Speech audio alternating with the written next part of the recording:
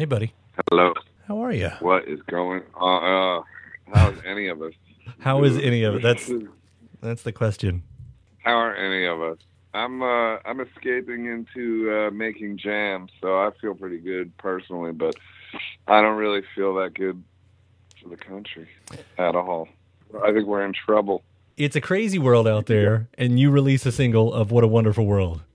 Well, I was asked to do it specifically for that organization. What's the organization? Food is Fuel. Okay. Did you see the PSA with Michelle Obama? Mm-hmm. Yeah.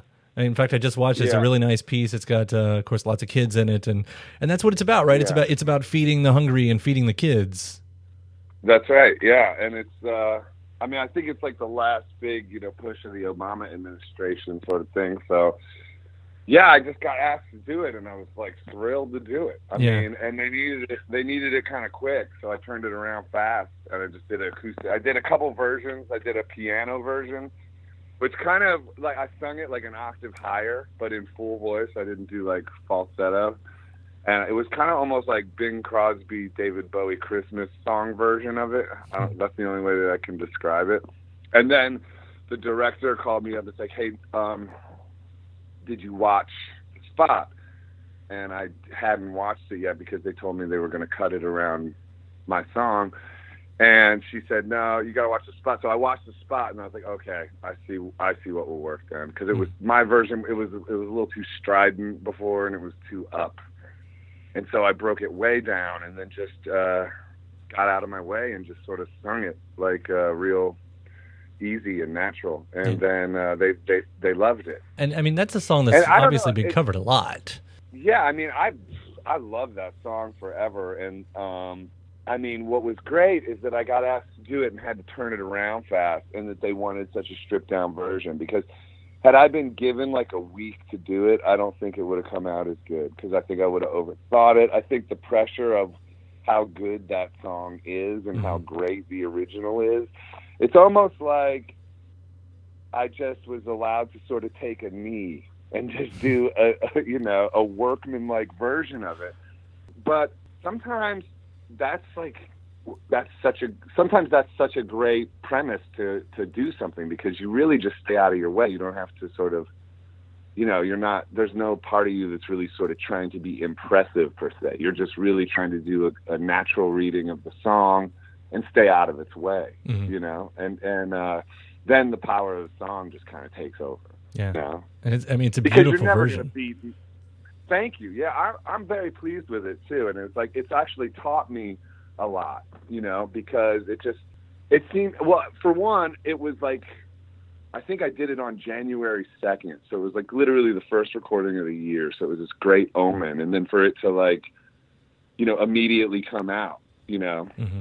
I will say about this song, but about the Louis Armstrong cover, I mean, it puts you like you're contributing now. You are, even in just this little moment with you and a guitar, you're doing something that is actively making the world a better place.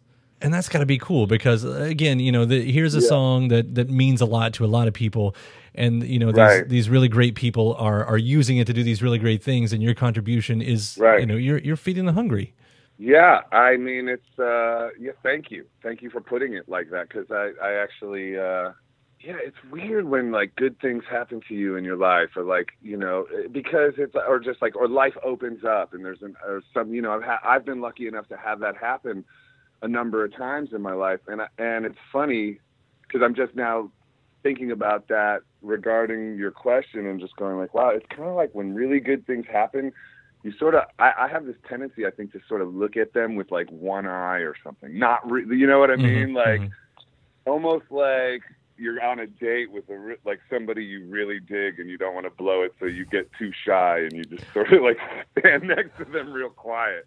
You know what I mean? Like I feel like that about when good things happen. So I didn't really, I guess, like take the full weight of it, because it is weighty. It feels weighty, I guess, just by approximation with the Obamas and also the cause, So it's overwhelming. I guess what I'm looking for is it's kind of overwhelming, And I don't want to say that in a self-congratulatory way, because you know, it was just, you know, in some ways just very lucky that I got the opportunity to do it, you know. Well, as far as songwriters go, I can completely understand why they ask you. But well, thank you. Yeah. Oh, I do love it. I really, really do. Beyond this, what happens next? I mean, I'd feel really stupid saying, are you working on something new? But, you know, because you just put out 2 records last year, but that's sort of your MO. I know, but those records, both those records were in works for so long. So I am actually working on new material that I'm really excited about.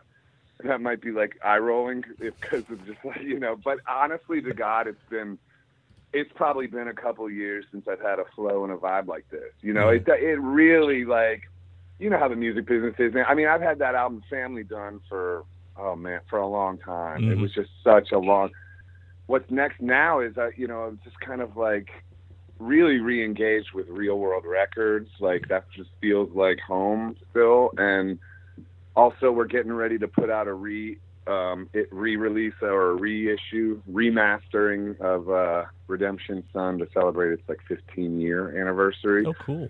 And I'm going to tour with that next year. And I got Ableton Push too, and the nerds will understand what that is. And I'm learning it like crazy, and so that's become my new sort of workstation. And what's relevant about that in terms of what am I doing is also, see, with Ableton, that's kind of it's got a real live aspect to it. It's called live actually, but it's also like, you know, could replace Pro Tools in terms of your workstation or whatever you want to call it, you know. Mm-hmm. So what the implication of that is that I feel like my live show can really develop a lot because I'll have a lot more sort of sonic options, I guess.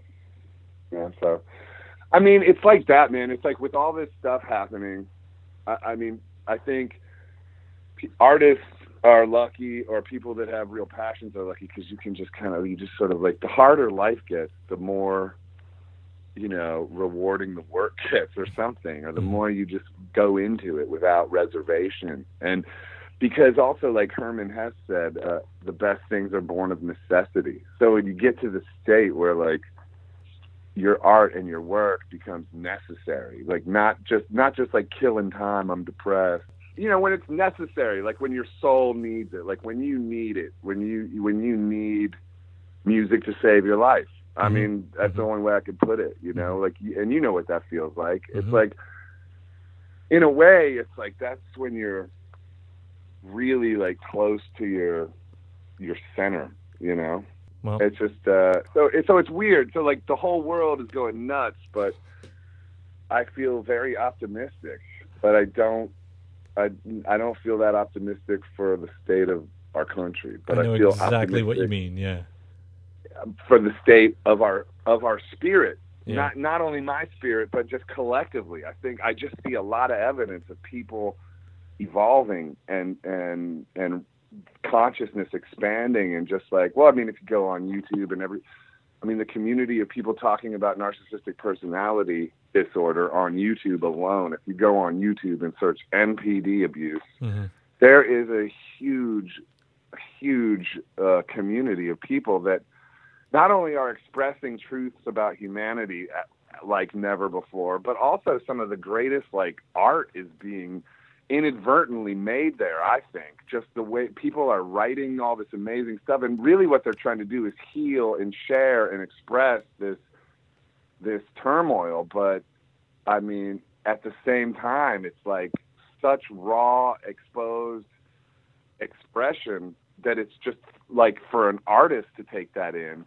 And these are all supposedly non-artists that are making some of the most powerful art I'm seeing now. I mean, I watch films, I read books, I take in what the world of arts and crafts is doing, you know. And the strongest stuff I'm seeing is on YouTube about narcissistic personality disorder. You heard it here first.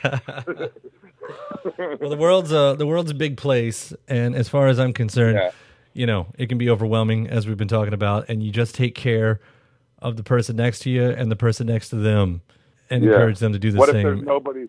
What if there's nobody next to me? Then you walk out and you walk down the street till you find someone to be close to. I'm just going to wait for you to come to New York. I can do that. I will be doing that. Yeah.